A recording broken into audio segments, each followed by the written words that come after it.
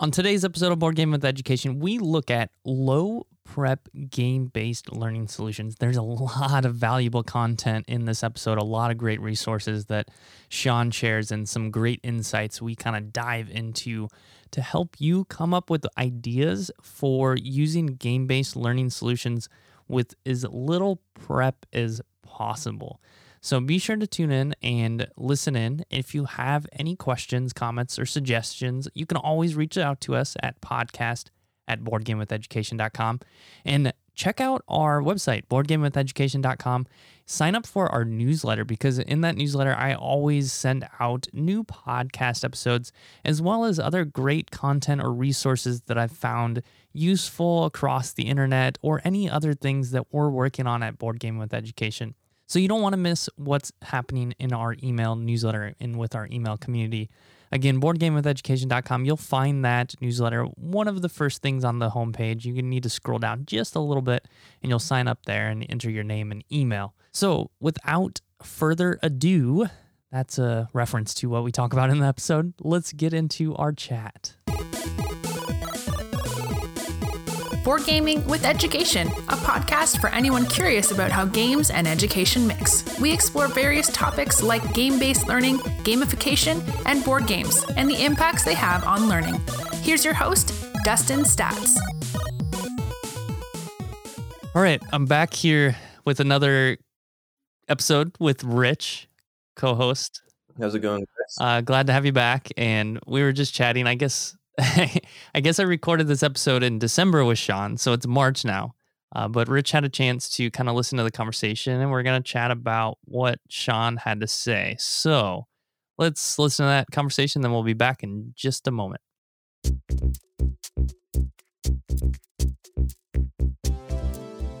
All right, welcome to another topical-based discussion. Like I mentioned, chatting with Rich, this conversation is about low-prep game-based learning solutions.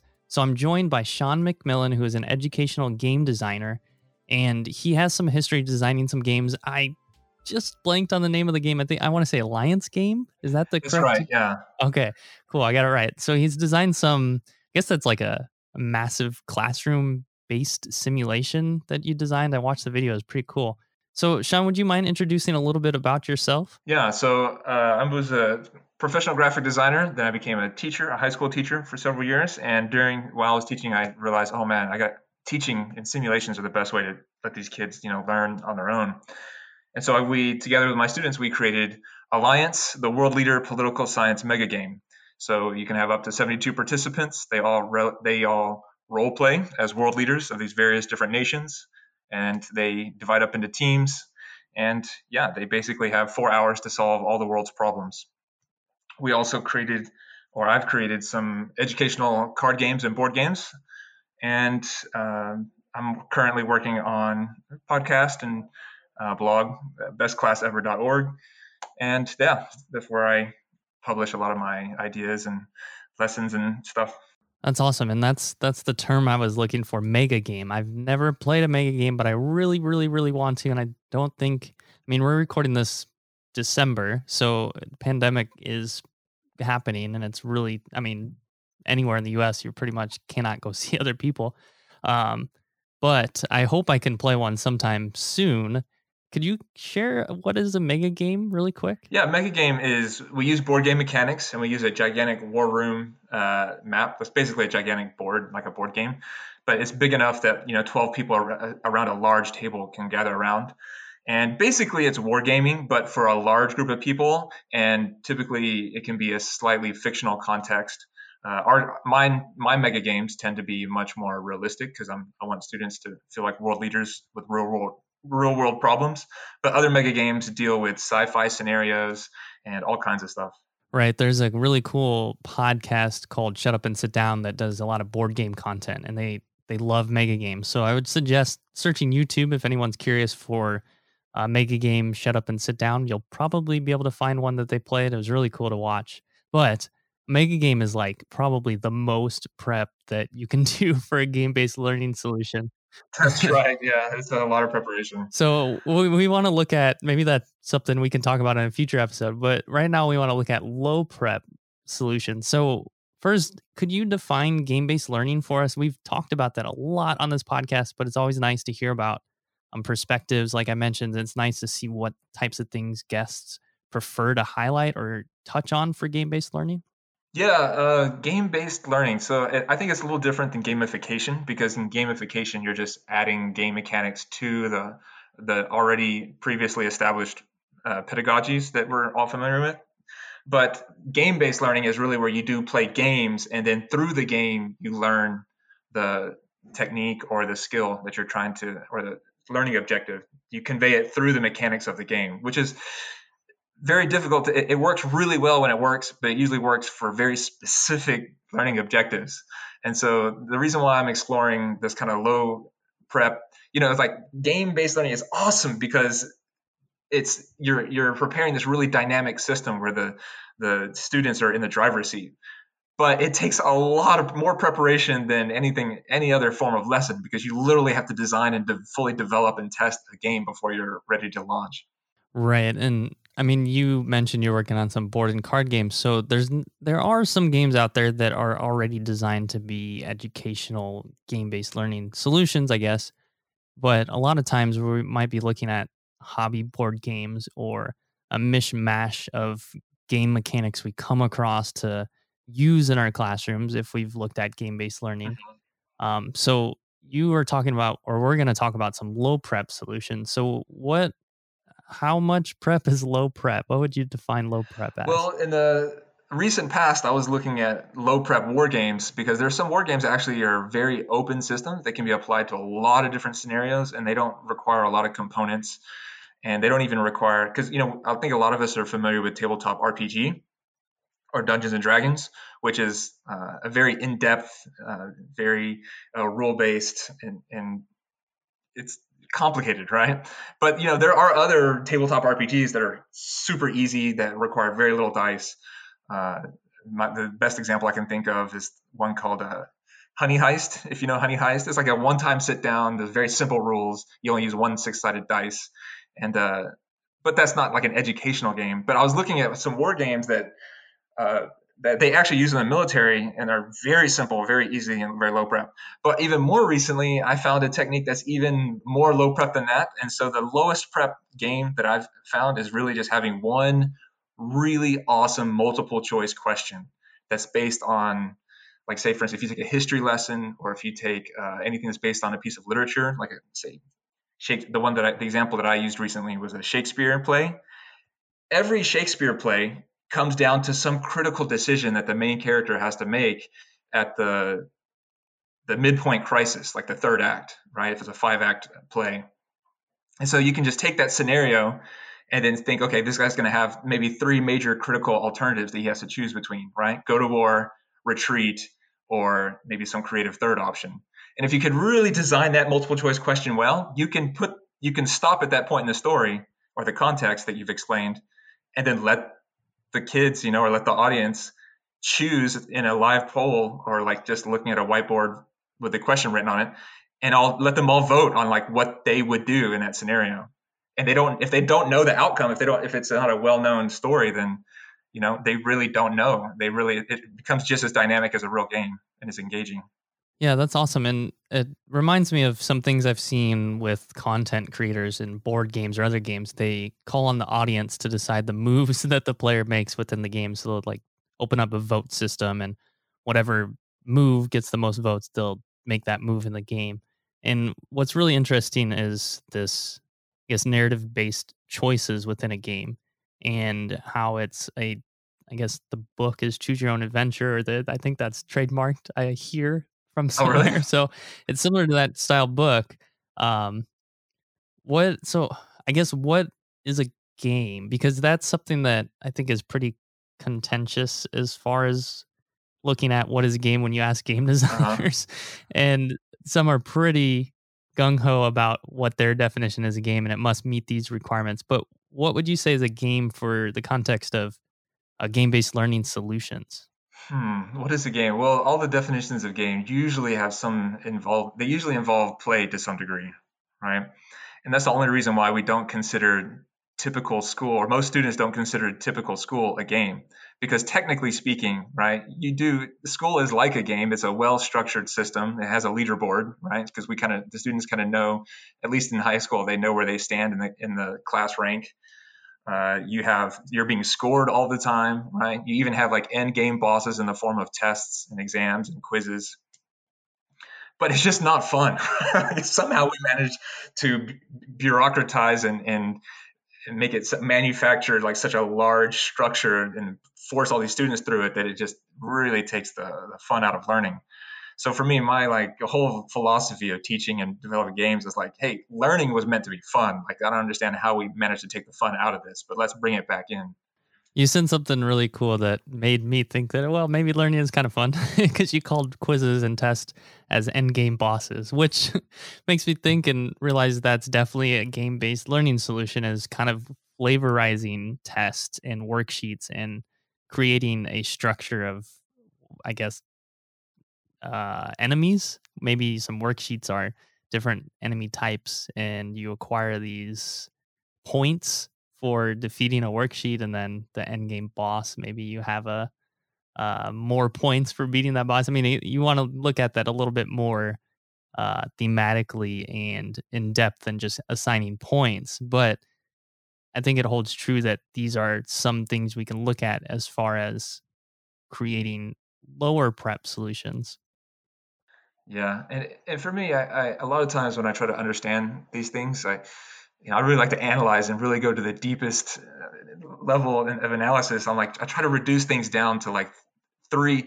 I always find like if I can just reduce it down to like three abstract ideas. So for instance, when you look at Aristotle and how he understood like drama, I think he wrote a book about like plays and what makes a great play. And a lot of times it comes down to like three really amazing Greek words, right? And so for me, I look about games. I'm like, what are the critical elements of a good game? And a game typically you can be reduced down to some kind of the context and the context is very important, or in drama we would call it the exposition, right? So you have like the story or the historical time period or the setup, right? So who are these characters and what do they want if it's a story?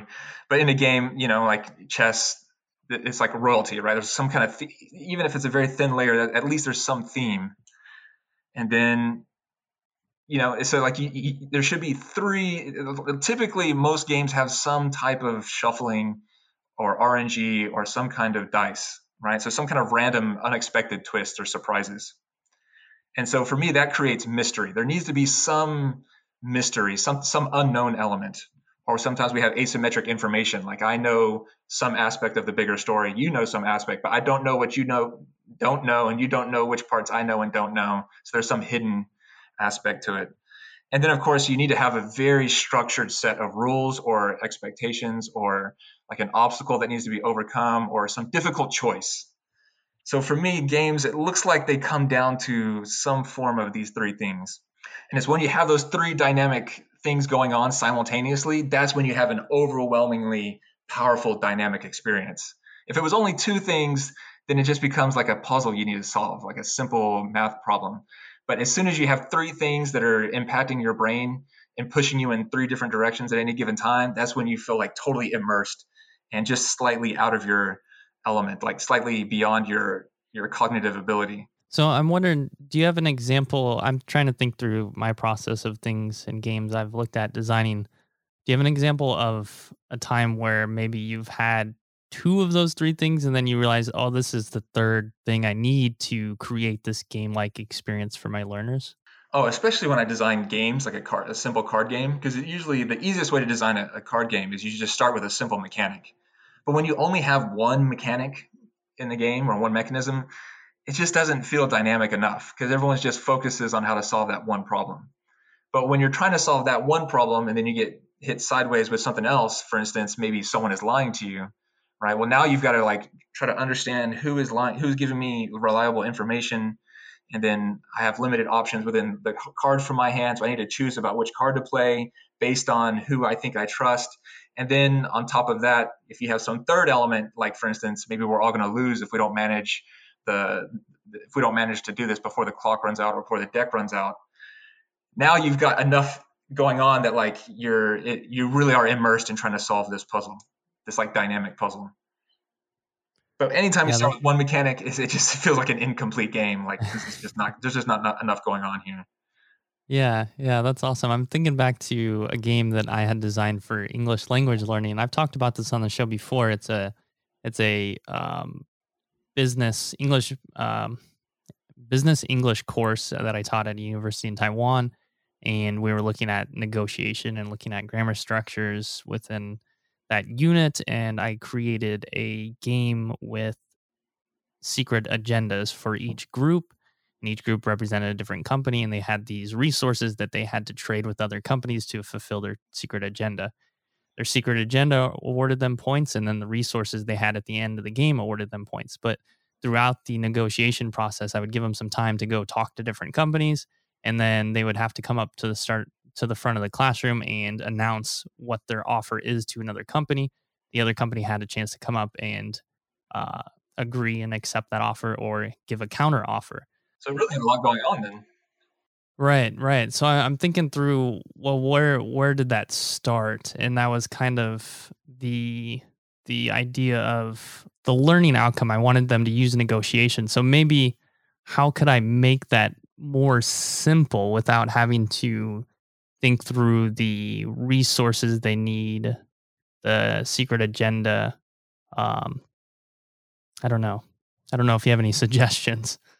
Well, because I was designing mega games. In mega games, at least for me, there was always the temptation to throw in more. Like let's throw in, that concept they say like everything in the kitchen sink. So we ended up with a game because the game has evolved a lot over the years, and I have a second version of it that I bring to board game conventions and stuff.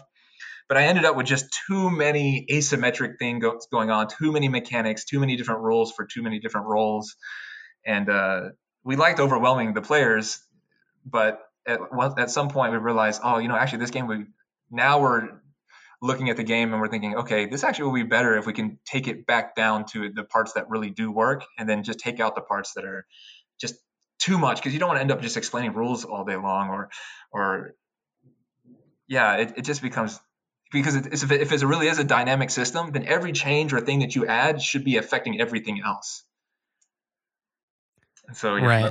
These days I think much more in terms of reducing down to the parts that really work, especially since with the COVID-19 thing going on right now, and then people trying to switch over to virtual and online.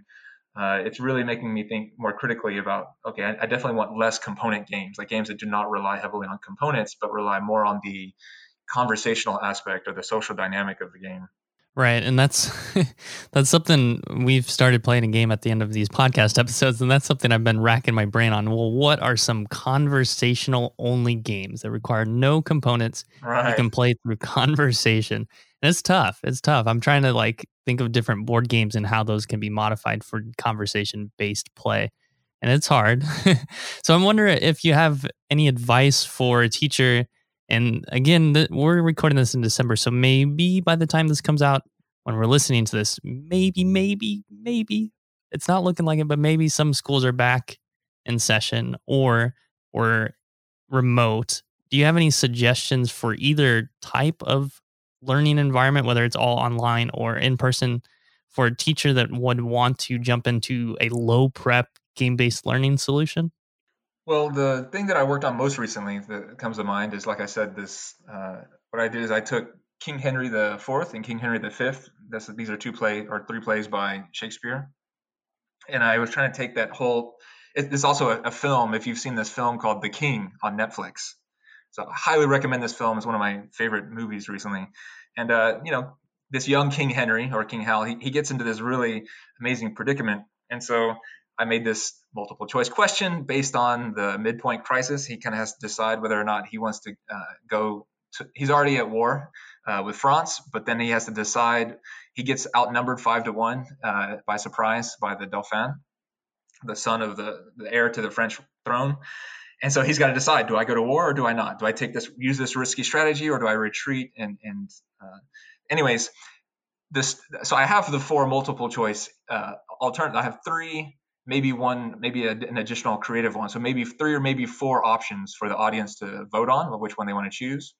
But then also it's kind of like I created a flow chart. So I made it to where, okay, if they choose to, for example, do a challenge the Dauphin to a one-on-one sword battle. So like they can do a duel and then decide the fate of the battle based on the duel, right? Which he does actually in the movie. Well, the prince just laughs at him. He's like, that's not the prince, the Dauphin, the French, right, general. He laughs at him. He's like, oh, what are you scared? No, let's go to war. Look, you brought your little army. Yeah, you can fight my big army, right? So the students don't know that he got humiliated like that, but they can choose that option. And then as a flow chart, okay, if they choose that alternative, then we can explore that, and then we can show the result, and then bring them back to the question now without that element in there. So it becomes more dynamic, but it's not obviously that it's very simple to the audience, but as a teacher, you have a little bit more prep behind that. That like, okay, if they choose this option, this is what the results are going to be. And then for one of the options, if they choose in this scenario, if they take the really, really risky strategy, which is suggested by Sir John Falstaff, his right-hand advisor, well, then you can decide what the odds are for that and then roll dice, or, use RNG over Google. You can Google search RNG and it'll give you a random number generator. And you can, say, well, okay, there's like so many odds that they need it to rain in order for this to work. Sir John Falstaff, his knee is swollen, so he thinks it's going to rain tonight. And if it rains, then they can use light armor to attack a heavy infantry and be more mobile. But this only works if like it rains, right? So you have to roll for that. And then of course with war, there's always the randomness of like whether or not your troops fight better or their troops fight better. So you can just determine odds for that. And if you have a really smart class, a really astute class, you can even talk about what the odds should be and negotiate over the odds, and even have like a philosophical, debate about like how predetermined are things or not. I think even Shakespeare himself was exploring the idea of like, do great men make history, or does history make great men? And you can get as deep or not deep as you want, and you can lead into another question, or you can just focus on one key question. But yeah, I think low prep, it doesn't take much actually. A slideshow is really all you need. You can even make a slideshow dynamic, right? You can go like, you can skip ahead to certain slides if you just make a certain decision. Right. You can create different hyperlinks within the Google slide or PowerPoint.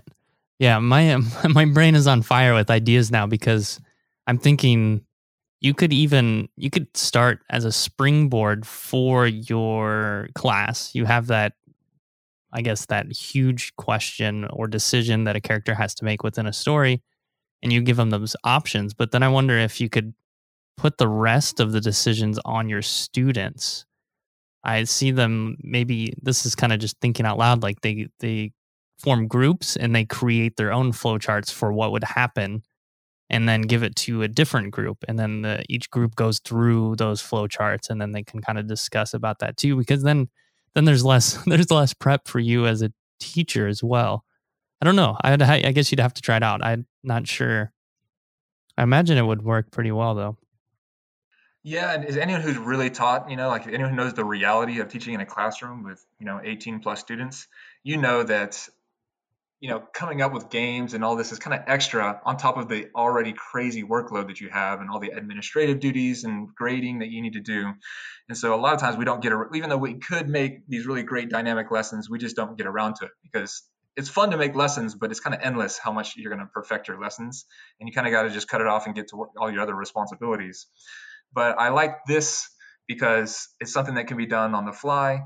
And especially the idea that you just mentioned, anytime you can push on responsibilities like classroom management onto the students, where they're managing each other, or they're dividing up into groups, and then they have each has a role. And so they take on all the active roles and are managing things. And you can literally just be hands off and walk around and watch your students learn, and then step into certain groups. And when you set it up and prepare it well and you structure it well, you become the active participants in the classroom are the students, and you're actually just passively walking around watching them learn.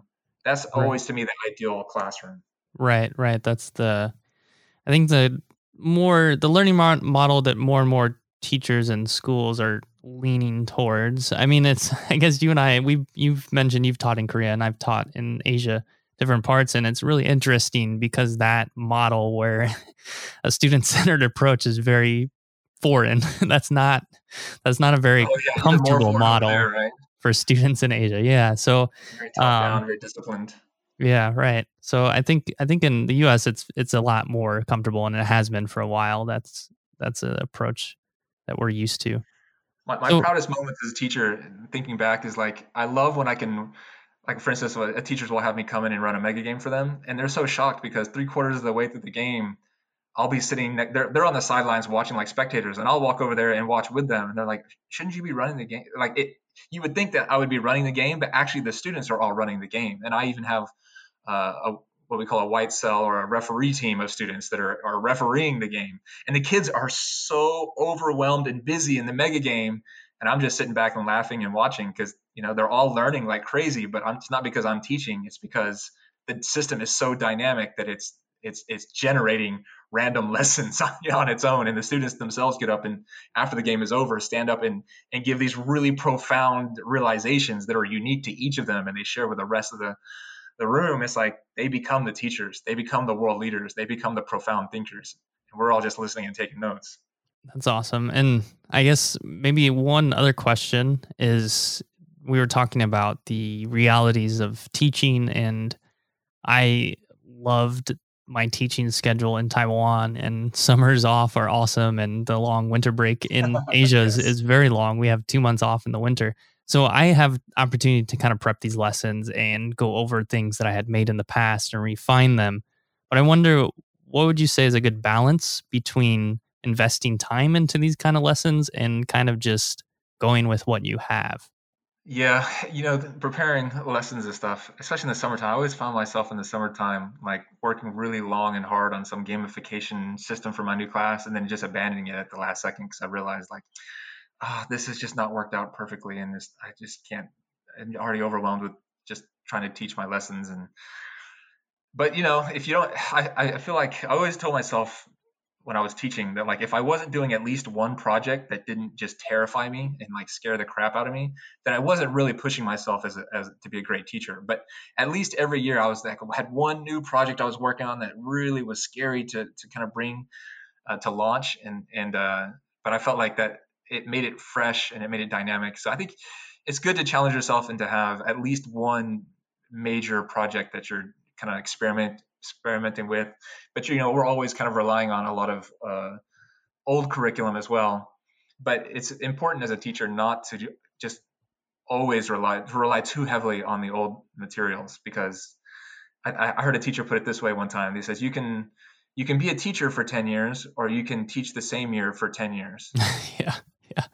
You don't want to do that. You want the material, it just becomes, if it's not like cutting edge interesting to you, it's not going to feel that exciting to the students. But if you're like the lead learner, like if you're excited because you just learned this and it's like the most profound thing in the world to you now, right at this moment in time, they feel that energy even if the lesson is not as well developed.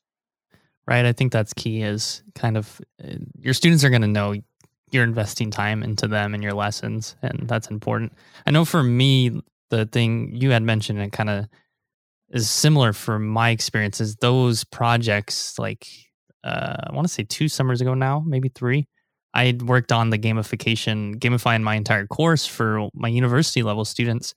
And those projects for me fuel my teaching fire. It kind of helps me look forward to trying these things out and bringing them to the classroom. It kind of re-energizes me in a way. But again, not all of us are lucky enough where I had some time off in the summer and I was able to just devote time to that. And I think at the time, the podcast. So yeah, I mean, I think it's like you mentioned, it's important to, as a teacher, always to reinvent and look at what you're doing and what you need to change. Yeah, and one of the reasons why I'm looking at very light rule war game systems and tabletop RPGs that are rules light is because I really like the idea of having just these open rule game systems that you can apply to almost any lesson. And so that way it just becomes another tool in your toolkit, because as a teacher, you have all these tools in your toolkit that you need to reach and find and pull out at any given time. Like Kahoot, right? Oh, I could do a quiz game with Kahoot, and then I can do an inquiry lead question based inquiry based project, or a project based learning, or we can all explore this one idea or question, and then we can do that for a week, and then I can have this worksheet and this, like you're, or you can try to gamify the classroom a little bit, like you just start giving out tokens or stickers, as a as an extrinsic reward, and that works for about a week, and then the kids get burned out on that, or it's no longer interesting to them. So you kind of just need to keep reaching in for another toolkit, another board game, another something else, just to bring a little bit of novelty and to get everyone excited again. Because just managing a classroom is just like managing any group of people. To me, it's the constant fight against entropy. Right? You gather everyone up. Okay, for instance, like the noise level in a classroom is always slowly getting higher and higher and higher until finally you're like, you can't even hear the student who's trying to ask you a question to your face, right? And so you're like, then you just want to shout at the whole classroom. And then so you get everyone all together, like let's get back on board. Let's all get back on point, right? You know what you're supposed to be doing right now. And then it just starts all over again. It's a constant fight against entropy. And so you just need these tools that will help you to reach in and grab at any given time. So I'm looking at games and open games and ways to gamify and make just make everything really engaging. And the other thing I learned too is that like classroom management really has more to do with preparation, because if you don't give the students problems, they will give you problems. So you always need problems on hand to give them. You always need puzzles and games to solve. Right. And you had mentioned some war games that you're looking at. Maybe before we move into the game, if you have anything last words to share or anything else we want to talk about. But one thing I want to hear, maybe you can give some examples of some war games that you've been looking at for inspiration. Yeah. Well, before I do that, I'm sure anyone here who's designed games probably knows this, but just in case you don't, the materials, and this again, and forgive me, this is a little bit thinking more that you have students in your physical classroom, but the basic toolkit for any game designer can be used by any teacher that's never designed a game before. It's so simple. You really just need these like core ingredients, which are dice. You just always have dice on you, right? Always have a poker deck on you, because a poker deck can be used so many different ways, right? Like you can literally divide up the classroom into groups based on just passing out cards, and like everyone who gets this suit, they're in a group together, or reds versus blacks, right? Or if you need to have like any kind of, you want to just like gamify your lesson a little bit, you can make it to where you pass out the cards, and then you have royalty cards, and then you have the regular cards, right? So you can divide the class up into you have some kind of privileged students. So anyone who gets a royalty card, they're like the privileged, they can role play as a patrician as opposed to a plebeian if you're talking about ancient Rome. You can pass out tokens. You can literally just ask questions, ask students to raise their hand, and anyone who happens to answer a question correctly gets an extra chip, like a poker chip. So having poker chips or counting cubes on you, and then index cards, because index cards you can always write down. For instance, if I want to simulate 5-to-1 odds, I can just write victory on 4 cards or on 5 cards, and then fail on 1 card, or fail on 5 cards and victory on 1 card. And then you just shuffle them, and then you let someone draw one of those cards. But then you can also write on there, like, you can write any kind of mechanic you want on there, or any kind of surprise on there, or any kind of contextual detail, or a surprise event deck, right? You have to draw like a crazy weather card, or some third element comes in, or some external war party, or some general decides to abandon ship, and some random event happens, because that's just always in reality, like we never know what's going to happen. You can simulate all of these things with such simple materials. Yeah, I think the index card example is really good. That's I know Classcraft kind of employs something similar, where it's an event at the beginning of class, and you just you draw a random card, or I guess in the digital system you click a button and a random event pops up, and you have to do that before class. So that's really cool.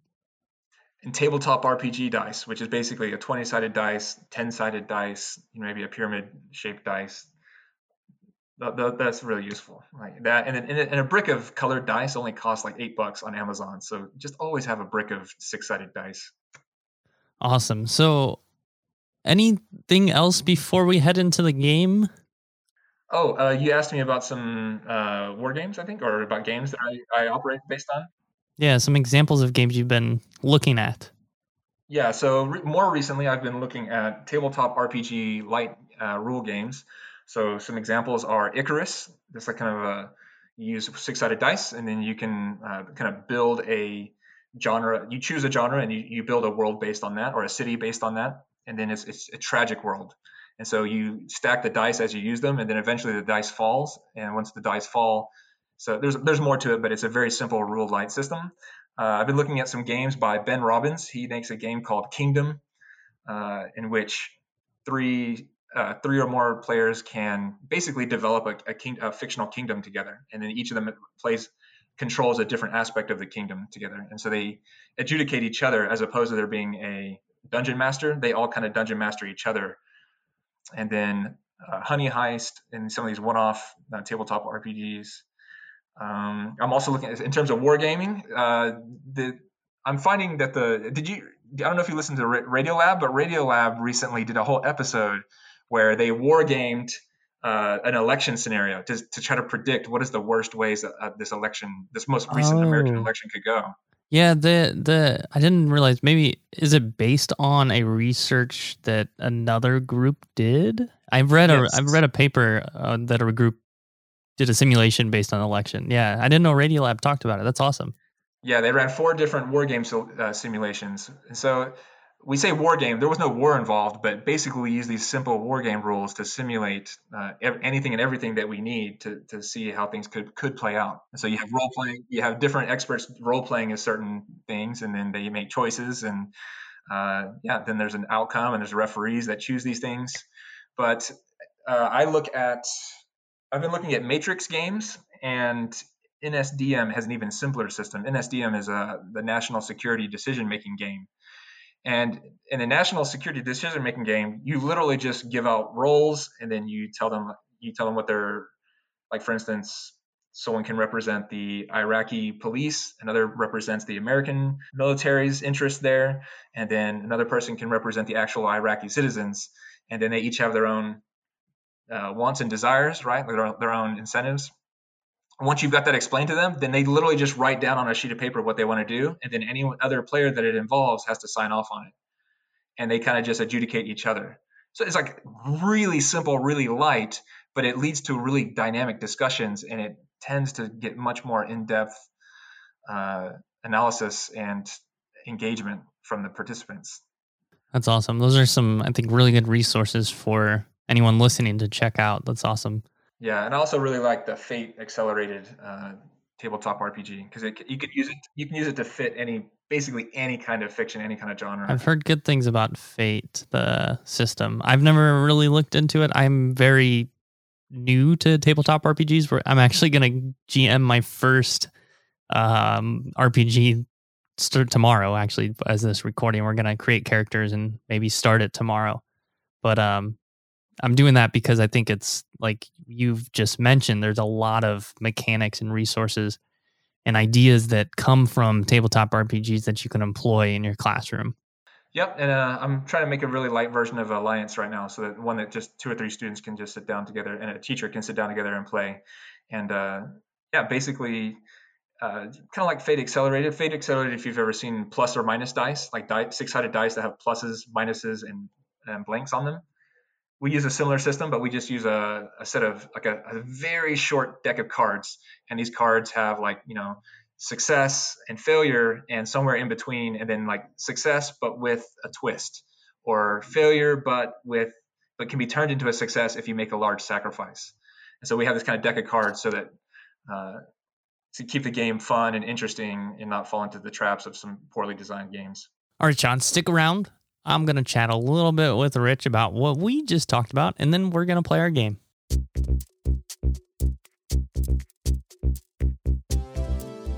All right, and we are back. So, Rich, what are some things that stood out to you based on the conversation Sean and I had? Well, December seems so long ago, doesn't it? But yeah. Also, I don't know. I thought it was really interesting.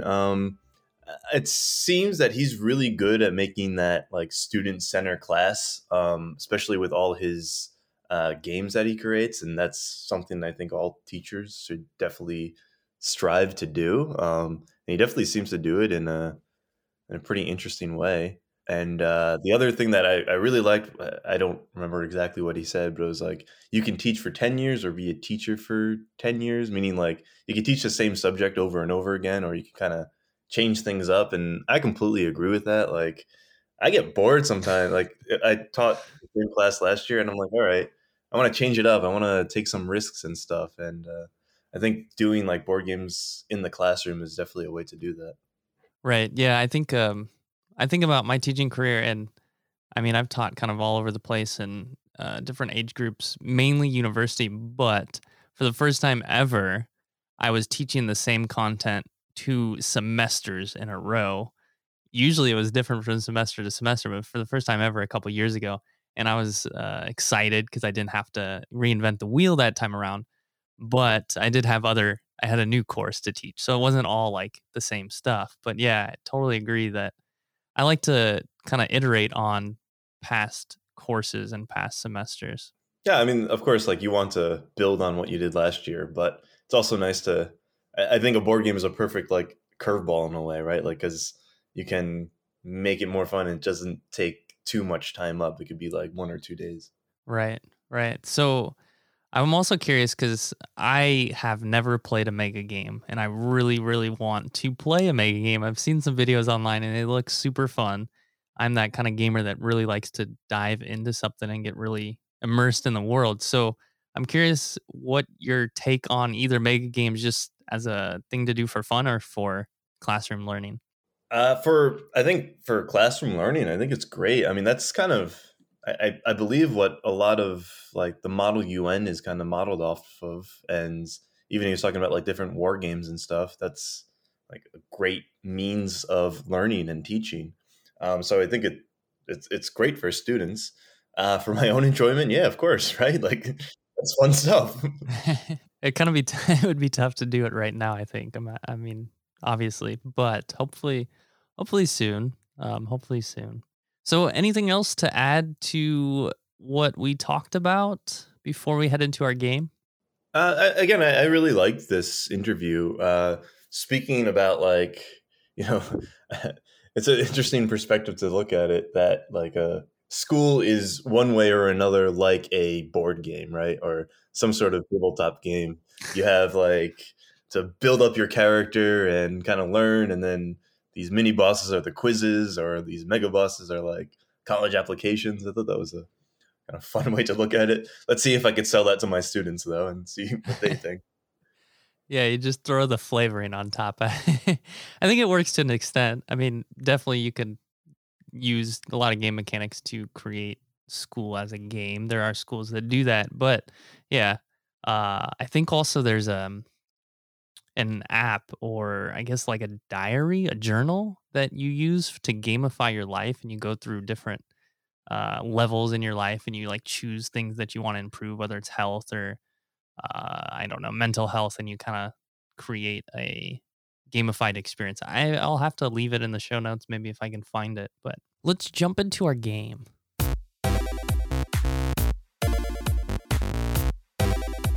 You've played this before, and I will explain it here to everyone listening. So we're playing Wavelength. Explain that I won last time. Yeah, you won last time. I think you're 1 and 2. You have 1 win and 2 losses. I know my pizza slice. So we'll see. We'll see if you take home the win this week. So it's Wavelength. I'll give you 2 things that are on a scale of 0 to 100. In the game, there's an actual dial that you use, but we use numbers to quantify it for the podcast. So it might be something from cold 0, hot to 100. So our scale for this game or this round is historically important is 100. And I want you to guess a number based on my clue, Big Bang. Historically speaking, 0 is, it's not impact at all. It's not historically impacted. 100 being very impactful. And your hint is Big Bang. So I'm this is tough, because one end of it, I would think like, yeah, the Big Bang, totally 100, right? But the other hand of me thinks, nah, he wouldn't do that. I'm thinking like the Big Bang Theory, like the TV show. And that I don't think that's that historically accurate. So which one would you pick? Big Bang is the hint. Yes, Big Bang. No humming or anything before or after. No, just Big Bang is the clue. And historically irrelevant 0 to historically relevant 100. Okay, I would say it's like the Big Bang, so I would go 100. Sure. Let's listen to Sean's musing on guessing as well. Historically important is 100. And I want you to guess a number based on my clue, Big Bang. Well, I mean, it's obviously like super important and relevant in terms of science, but it all depends on how you define story or history, because we have like prehistory, which is basically like before writing, right? Before the records that we have, or the stories that we remember people telling. If it's before that, and we only discovered it through science, it's kind of a theory. It's like, does that qualify as history or not? So that's his kind of working through the answer. So let's listen to his answer. All right, well, I'll just go for 100, I guess. You are correct. All right. Yep. So technically in the game in Wavelength, it's a cooperative game. So you guys would be working on a team to try to guess my clue. So I guess you both win and I lose, maybe? I don't know. Yeah, I'll take a win. I'm doing one. All right, Rich, thank you again for coming on the show. And I hope you can join us when we do our video cast episodes so everyone can see your lovely face. Yeah, thank you for having me. And I'll be sure to be stopping by sometime soon. All right, Sean, thank you so much for coming on the show. If anyone wanted to reach out to you or if you're working on anything, I know you mentioned the Alliance game, you're looking at a simplified version, but if you're working on anything else that you want to share with our listeners, where might they find that? Yeah, actually, I'm looking for volunteers if anyone wants to play over the internet. I'm working on a card game called Alliance Trade Wars, and this is dealing with the problem of sustainability. And so, if anyone wants to, and then I also do a podcast these days, kind of a personal journal and some lessons that I think are useful and critical for people to know. So this is bestclassever.org. If you go there, I have a newsletter so people can find out about anytime I launch a game, or anytime if anyone wants to join a game test, or just wants to play some educational games, or if you want to find out about the next mega game, which is probably going to be some time off into the future, since event games are not really popular right now. But yeah, you can always find me at bestclassever.org. Awesome. And we'll be sure to add that to the show notes too. Yes. Oh, and I will also be sharing very soon. I'll have an article about my King Henry lesson that I kind of turned into a game. Oh, perfect. Yeah, that's awesome. So again, that's bestclassever.org, right? Yes. Awesome. So thank you so much for coming on the show, and hopefully we'll chat again soon. Great.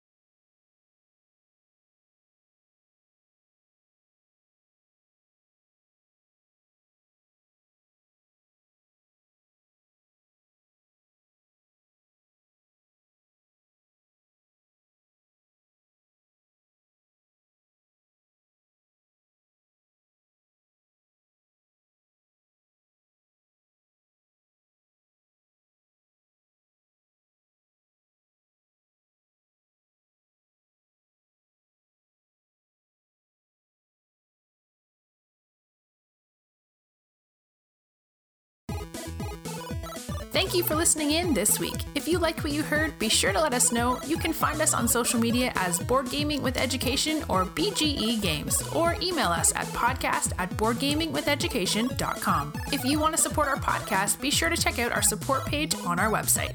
As always, teach better, learn more, and most importantly, play more. Thank you for listening, and until next time.